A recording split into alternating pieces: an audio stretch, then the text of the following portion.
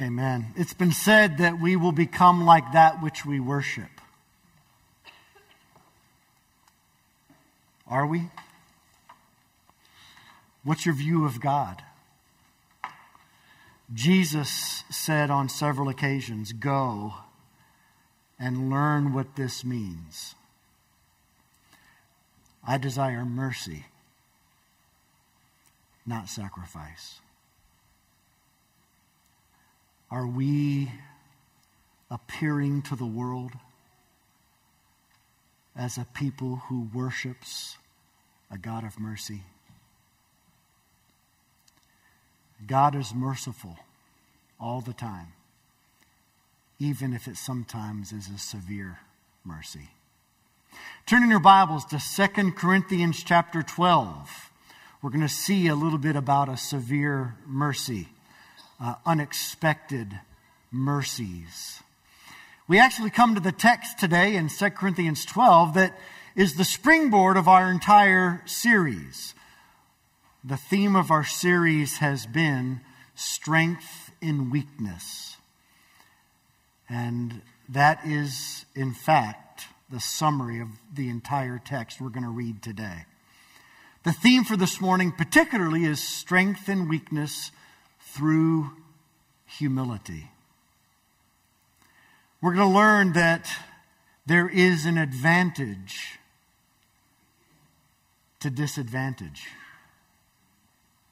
I didn't make that up.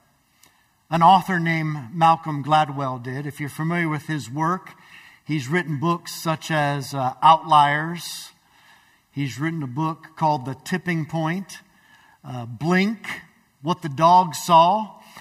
He is known for actually taking some sociological research, looking at it a little uniquely, and coming up with, if you will, principles that grab us by surprise. One of his books is called David and Goliath.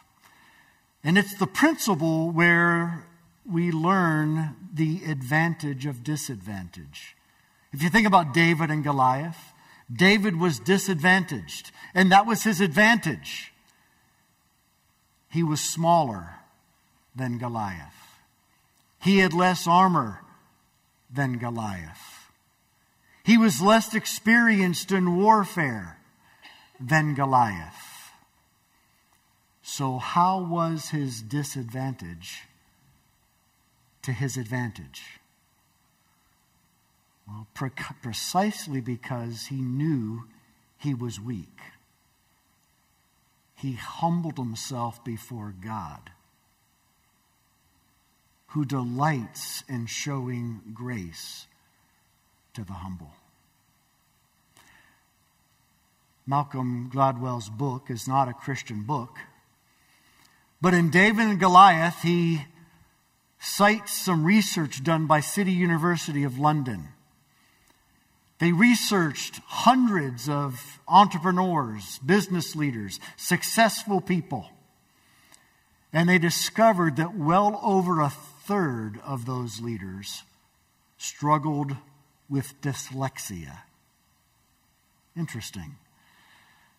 He cites another study where this one woman was speaking to a group. And in light of her study, she asked the question. It was a bunch of donors to a university. They were all gathered, very wealthy, very successful. Again, business leaders, entrepreneurs. She asked for a show of hands. How many of them wrestled with a learning disability? Half of the hands went up. Malcolm Gladwell asked a question. What was it about the disadvantage that made these people successful? He said there are two options, two possible interpretations of the facts. First possibility is that these are simply a remarkable group of people, that they're so smart, so gifted, and so creative that no disability or disadvantage was going to get in their way. Gladwell didn't buy that. He said the second interesting possibility is they succeeded in part, not in spite of their disadvantage, but because of their disadvantage, having learned something in the struggle that proved to be an enormous advantage. Think with me now. What's your limp today? Where do you feel at disadvantage? What weaknesses do you feel hamper you? What challenges are you facing? Could it be that in Christ, your greatest disadvantage is actually to your advantage? Could it be that your greatest weakness is actually, in God's redemptive plan, your greatest strength? That's exactly what Paul reveals in this passage. In Ecclesiastes 9, verse 11, the author of Ecclesiastes says, "The race is not always to the swift, nor is the battle always to the strong." And nowhere is that more important than in the race of the Christian life and in the battles against sin and evil. The context of the passage is there are false teachers that are trying to lead the Corinthians to a false gospel. And these false teachers are maligning Paul. They're making fun of him. They're saying that he's weak, he's scrawny in appearance, and his voice is irritating and weak. And what he says just isn't that powerful after having read his letters. The false teachers are saying, on the other hand, look at us. We're sharp according to the world standards. We're gifted. We're successful. So therefore, the Spirit of God is upon us. And Paul counters by saying, what if the world has it completely upside down? What if what qualifies an apostle or brings great fruitfulness to a Christian life is not our strengths at all?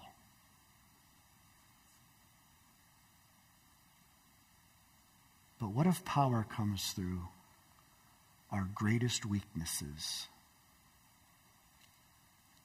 acknowledged and surrendered to Christ?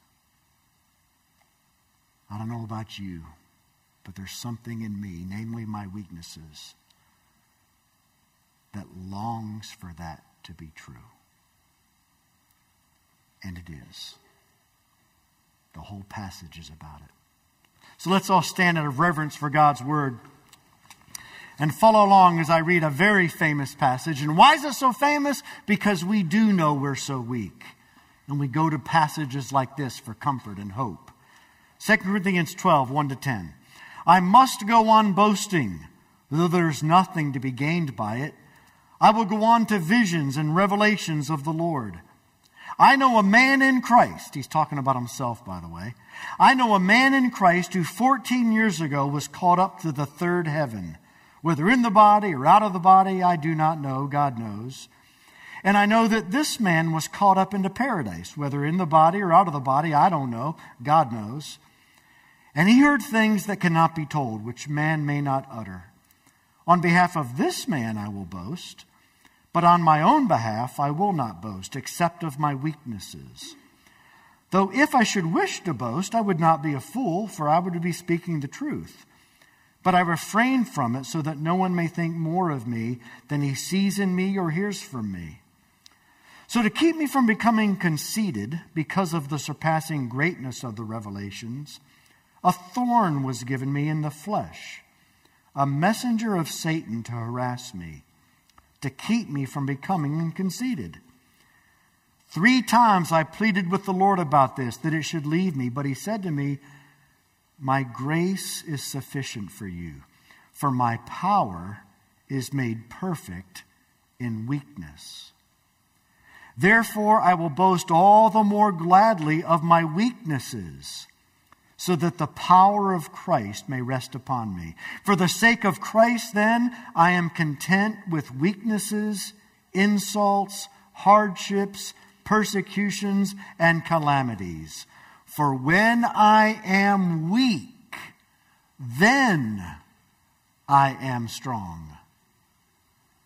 May God bless the hearing and the teaching of his inspired, infallible, inerrant, and authoritative word. This is God's word. He gave it to us because he loves us. And he wants us to understand that our every disadvantage is our advantage. Let's pray. Father, this is not worldly logic at all. Your logic turns the world's logic on its head. But Father, we confess that many of us think like the world. And why not? We're in the world. We're bombarded with it constantly. So Lord, correct our thinking, change our perspective. In Jesus' name, amen. Go ahead and have a seat. You know, this isn't new revelation for Paul. If you go just several verses up, in 2 Corinthians 11, verse 30, Paul says again, I will boast of things that show or reveal or display my weaknesses. Is that how you experience the church? Do you experience the church as a safe place for you to reveal or display your weaknesses? I mean, that's what a gospel-driven church is supposed to be. A place where we recognize we so deeply need the gospel of grace because we're so deeply broken and so incredibly weak. And the way that we experience power is by acknowledging and surrendering our weaknesses to Christ. What does it say over and over in Scripture? God opposes the proud, but he gives grace to the humble. If we're prideful, God will oppose us. If we're humble, we will experience the power of grace. So 3 perspectives that must change if we're to grow in the humility that leads to strength. First of all, see every privilege as a grace. If we're to grow in humility, we not only need to see our disadvantage being an advantage, but we also need to realize that it's dangerous to focus on our strengths. Because if we focus on our strengths in the wrong way, it will lead to self-sufficiency and self-reliance, and will no longer be connected to divine power, but merely human resources. Look at verse 4. Paul says, I will go on to visions and revelations of the Lord. Now you'd think that'd be something to boast about. We find in this passage that he has had these visions 14 years earlier. It's likely 56 AD when Paul writes 2 Corinthians. So this is 14 years earlier, inclusive. You get to about 43 AD. That was just several years after Paul was converted. It's a decade where we know very little about Paul's life. He talks about it as being a period when he was taught by Christ, instructed and discipled by Jesus. Paul may not have been with Jesus when Jesus walked the earth, but he was Jesus when Jesus was in heaven. He was raptured. That's what the word caught up means. He was raptured to heaven. With the thief on the cross, when Jesus said, today I promise you, you will be with me in paradise. Paul was raptured to that place. Now, we didn't know how it happened. He says twice, Whether in the body, out of the body, I don't know. God knows. In other words, he doesn't even know whether God took him body and soul to heaven, to paradise, or whether maybe just his soul departed his body. Paul doesn't know. He doesn't really care. He says God knows. Now, what's interesting about this description that you would think we would all boast of, wouldn't we? Do you think any of us could be quiet for 14 years if we were raptured to heaven? So right away you see some humility in Paul. Well, what brought about that humility? The thorn in the flesh. As soon as he was raptured to heaven and came back down, he had a thorn. So he'd had this thorn for 14 years. And the thorn was a constant reminder not to boast about his privileged rapture. Now, when Paul talks about his vision, he talks about it in terms of a third-person narrative. He didn't even talk about himself. He says, I know a man in Christ. See, the thorn in the flesh did its work. It humbled Paul regarding the privilege and the strength of being raptured to heaven. And he said, he wouldn't even say it was him, although clearly the passage reveals it's him. I know a man in Christ. I know a normal Christian, not even apostle. He's not referring to himself as an apostle, because it's not because he was apostle he had that experience. It's simply because he was a man in Christ, and God, by his grace, sovereignly decided Paul was going to have that experience. All through this passage, Paul seeks to inform us, for his sake and for our sake, that every strength we have, every skill we have, every accomplishment that we've seen is due solely to grace.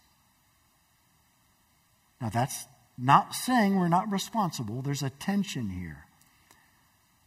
But Paul's clearly saying he can take no credit for being responsible. He said he was caught up to the third heaven, caught up to paradise. That means someone else did it. Paul didn't climb his way into paradise. He was caught up by God's power, by God's grace. Paul is saying, I really had nothing to do with what happened to me. Now, he contrasted this with the false teachers who said they also had visions.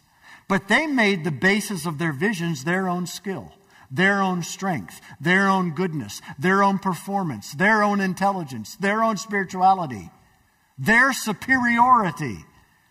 And Paul turns it on its head and says, no, it was only sheer grace. And the thorn in the flesh did that. It reminded Paul of that. When you look at your advantages, your privileges, your strengths, your skills, your accomplishments, are you tempted to see them as due to your own efforts? See, if we're tempted to see our strengths as due to anything in us, then we will be tempted towards self-reliance. And we will be tempted towards self-sufficiency, and that's pride. And God's not joking, folks. He opposes the proud. How would you like to live a life where God is fighting against you for a season? When we allow ourselves to live in pride, to live in conceit, to live in arrogance, when we're not God-conscious and God-dependent, but instead are relying upon our strengths, then we are living a life opposed by God. Now, if we know Christ, the purpose of that opposition is only to humble us, so that we would experience grace and experience power. Paul says in verse 7, on behalf of this man who was raptured, I will boast because this man had nothing to do with it. But on my own behalf, in other words, my own strengths, my own accomplishments, I will never boast. Why? Because they're only due to God's grace anyway. Verse 6, I refrain from boasting so that no one may think more of me than he sees or hears in me. Well, what did people see and hear in Paul? Nothing impressive. What they saw in him was a scrawny little geek. What they heard in Paul was this squeaky voice, unskilled. He may even have had a stutter. I'll get to that in a moment. Paul didn't want anybody to think more than they saw and heard in him. 2 Corinthians 4, Paul says, we have this treasure in jars of clay, so that the power may be seen as coming from God and not from ourselves. The world has a tendency to exalt the strong, the wise, the intelligent, the beautiful. But God says, I've chosen the weak to shame the strong. I've chosen the foolish to shame the wise. The safest place for us is recognizing the disadvantage of our advantages and recognizing the advantage of disadvantage. Corrie ten Boom is a woman who was in the Nazi concentration camps during World War II. And she was a woman of faith, and she was there with her sister Betsy, and they held Bible studies in secret. They prayed. They saw God do amazing things. They were the source of hope and faith to many in the concentration camps. They were eventually freed, and Corrie ten Boom went and spoke to thousands and thousands and thousands. And Corrie ten Boom was asked one day, Corrie, do you ever wrestle with pride? Are you ever tempted toward conceit or a big head? And Corrie ten Boom's response was, you remember on Palm Sunday when Jesus came into Jerusalem and people waved the palm branches and they laid down their garments and they shouted praises? Jesus came on a donkey. Do you think for 1 second the donkey ever thought, this is all for me? She said, I'm reminded continually that I am simply the donkey on whose back the glory of Jesus rides. And that keeps me humble. Watch out. Your greatest strength could lead you to self-reliance and self-sufficiency. A God independence that will lead you to fall flat on your face. God opposes the proud but gives grace to the humble. Then secondly, not only see every privilege as a grace, see every thorn as a testimony. I talked about the thorn of the flesh that Paul received, a messenger of Satan to harass him, verse 7, that came as soon as he came back from his rapturous time with Jesus. Verse 7, so to keep me from becoming conceited, a thorn was given me in the flesh. And then he repeats himself, to keep me from being conceited. The testimony of a thorn is that every one of us is prone toward pride. It's the result of the fall of Adam and Eve. It's as natural as slipping off a log in the water. Pride entered the world through sin, and all of us are prone to it. And so God in his love, not because he takes perverse pleasure in seeing us suffer, but because he knows what it takes to keep us close, he gives us at times thorns in the flesh. Now, we don't know what this thorn was. I mean, literally a thorn is a sharp pointed stick. or a sharp-pointed splinter.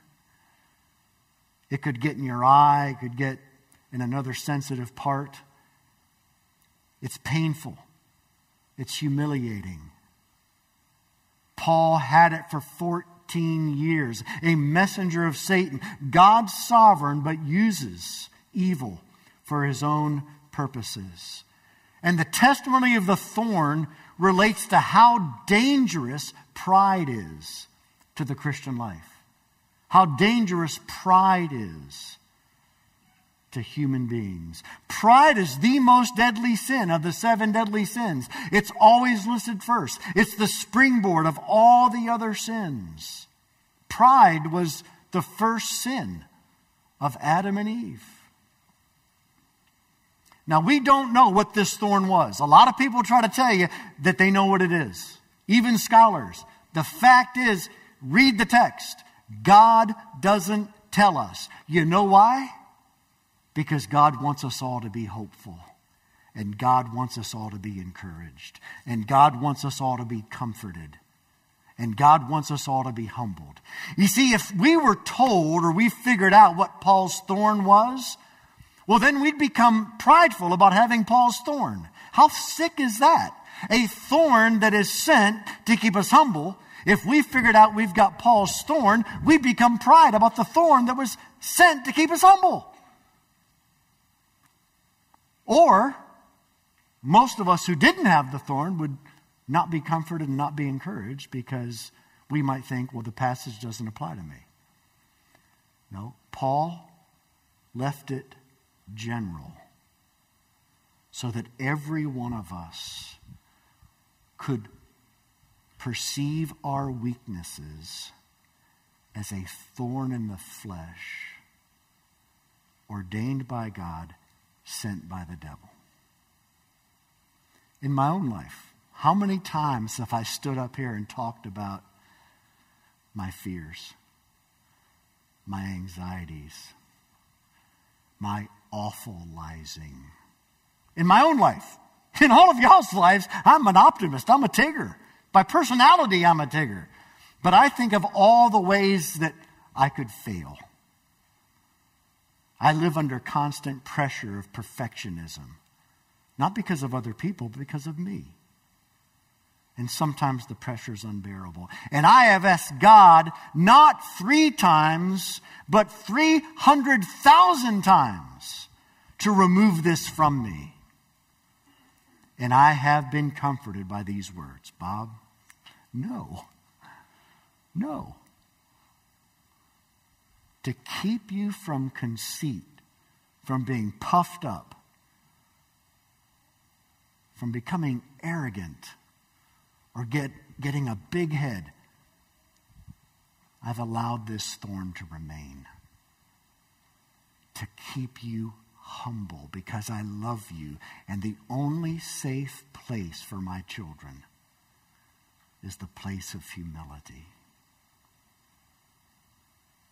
Because when you sense your weakness and your brokenness, you stick close by me. What's your thorn? Could be a really hard marriage. Could be difficult children.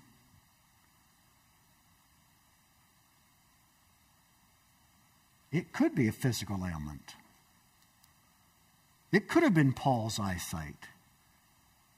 He could have been struggling with glaucoma and near blindness. It could have been a physical disability. Some had suggested it could be stuttering. It could be emotional trauma from having killed Christians. Like some of us, this anniversary of Roe versus Wade might be struggling with having ended a life ourselves. It might have been depression. And then, of course, in our day, a thorn in the flesh could be same-sex attraction. It could be gender confusion. Not things that we're supposed to give into, but things that acknowledge our brokenness, our weakness, that God has ordained through the fall so that we would be desperately dependent for Christ. That messenger of Satan to harass, it's in the present tense. And that word harass means to pummel with your fists until beaten black and blue. Can you fathom that the loving God, the merciful God, could ordain a messenger of Satan to pummel you continuously and constantly, black and blue? Well, if you understand how dangerous pride is and how powerless independence is and how evil self-reliance and self-sufficiency is, then yes, you can see how God would resort to these lengths to keep us near to Him.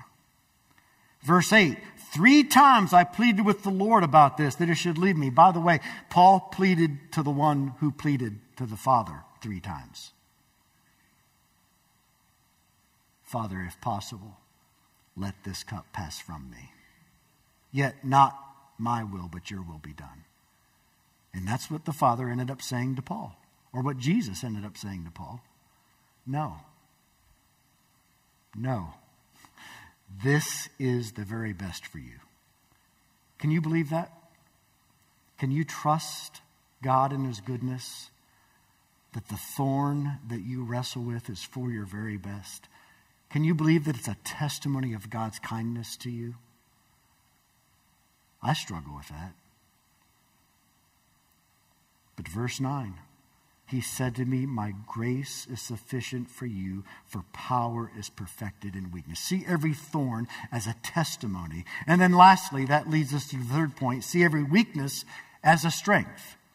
So if you wanted to, I could rearrange the points. For point 1, see every strength as a potential weakness. If we start living out of our strengths from the standpoint of self-sufficiency and self-reliance, we're living apart from Christ. There's no power. See every thorn as a gift of love. And then lastly, see every weakness as a strength. Verse 9, He said to me, my grace is sufficient for you, for power is made perfect in weakness. Do you see that? Do you realize that turns the logic of the world upside down? The world thinks power is made perfect in power. The world thinks power is made perfect in strength, in skill, in intelligence. But God's word says power's made perfect in weakness. Why? Because in weakness we're God dependent. And in strength it's so hard not to be self-reliant. And would you rather live with human resources or would you rather live with divine resources? God opposes the proud, but gives grace to the humble. Grace as unconditional love, and grace as supernatural transforming power. You see, the false teachers were elevating their own strengths. The false teachers were relying upon their own skill. And the contemporary church is in danger of doing the same thing all the time.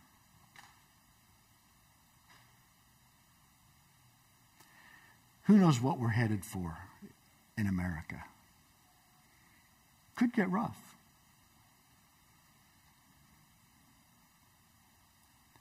But where's your hope? For too long, the church has thought there's strength in strength. For too long, the church has bought into the lie that there's power in being connected to power. Not only does Scripture not say that that's not true, but church history. All of church history points to how that's a lie. There's never been a situation where the church has been in power by being with the people in power, where it's been fruitful. Not one. Get out church history and read it. And yet the cases are numerous when the government in particular has been absolutely hostile to the church, where the gospel has thrived. Why? Because God opposes the proud, and he gives grace to the humble. The humble are those who are aware of their own weakness, their own disadvantage. And that disadvantage brought in absolute desperation to Jesus becomes our greatest advantage. Just like Malcolm Gladwell says, David and Goliath. David's greatest advantage was his disadvantage that cast himself upon God. And Goliath's greatest advantage was his greatest disadvantage. Goliath fell because of his pride and his arrogance and his conceit. And also because, since David lived by humility, God opposed Goliath and gave grace to David. 1 Corinthians 1, the whole message of the cross is a message of weakness. Through the weakness of the crucifixion, through the weakness of the King of Kings and Lord of Lords, allowing himself to be beaten and tortured and crowned with thorns. Through the weakness of the crucifixion, the power of God is experienced. And that's why Jesus said to every one of us who know him, if anyone would come after me, let him take up his cross, just like I have, and follow me. To take up your cross is to take up your limp, to take up your weakness, to take up your disadvantage, and in humility surrender it to Christ, and therefore experience his power. 1 Corinthians 1, God has chosen the foolish in this world to shame the wise. Is that humbling to you? Get used to it. The world is going to think we're fools.